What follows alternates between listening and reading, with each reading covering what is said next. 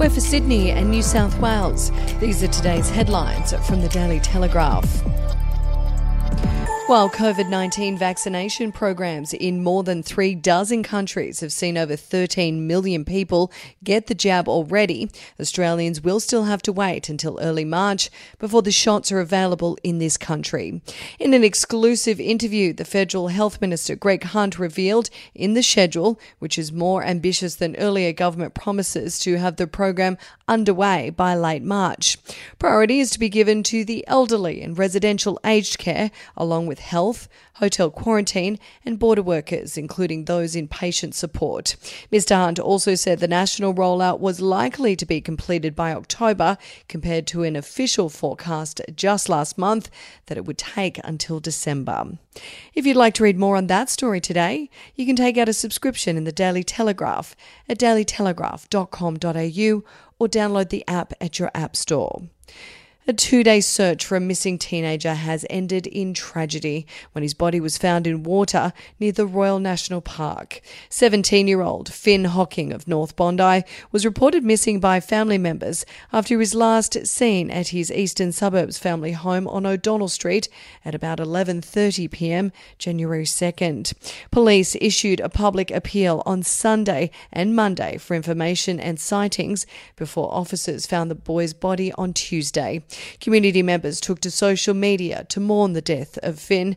Police sources have said the teenager's death was not being treated as suspicious. And we'll be back after this.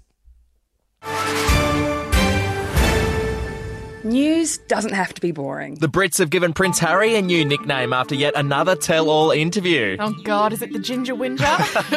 Let the team at news.com.au get you up to speed each day with their podcast, From the Newsroom. A couple were busted joining the Mile High Club. Well, I guess they can't fly Virgin anymore. Politics, sport, red carpets, royals. Get all the goss in just a few minutes. Follow From the Newsroom wherever you get your podcast from.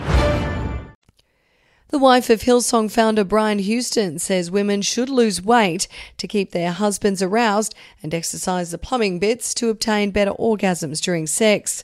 Shedding light on her energetic sex life, Hillsong co-founder Bobby Houston espouses the benefits of staying trim to keep a man's interest and explains how Christian women should do pelvic exercises to avoid being sloppy down below.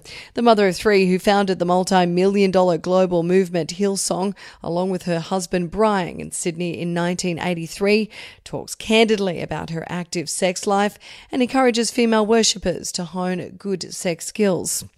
And Sydney superstar Pat Cummins says he will feel quite emotional on Jane McGrath Day as the Pink Test fundraiser goes virtual to combat the reduced crowd capacity at the SCG.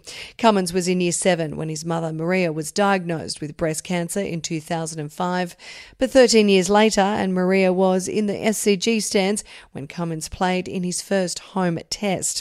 For 13 years, the SCG has been awash with Pink to help raise money to fund McGrath breast care, nurses, and in honour of Jane McGrath, the wife of Aussie Test legend Glenn McGrath, who lost her battle with the disease in 2008.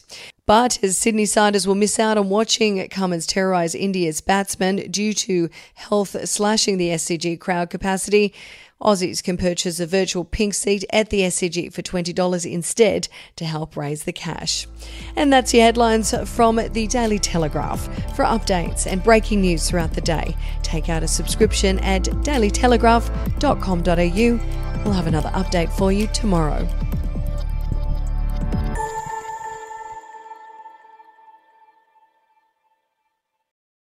Australian history is full of colourful but forgotten characters, from alleyway gangsters to Cold War spies and eccentric entrepreneurs. There are hundreds of incredible stories of adventurous Aussies that never make it into our history books. Each week I talk to some of the country's greatest history authors, sleuths and yarn spinners to uncover the untold stories of some of our most interesting and offbeat ancestors. The show, in black and white, can be found wherever you get your podcasts.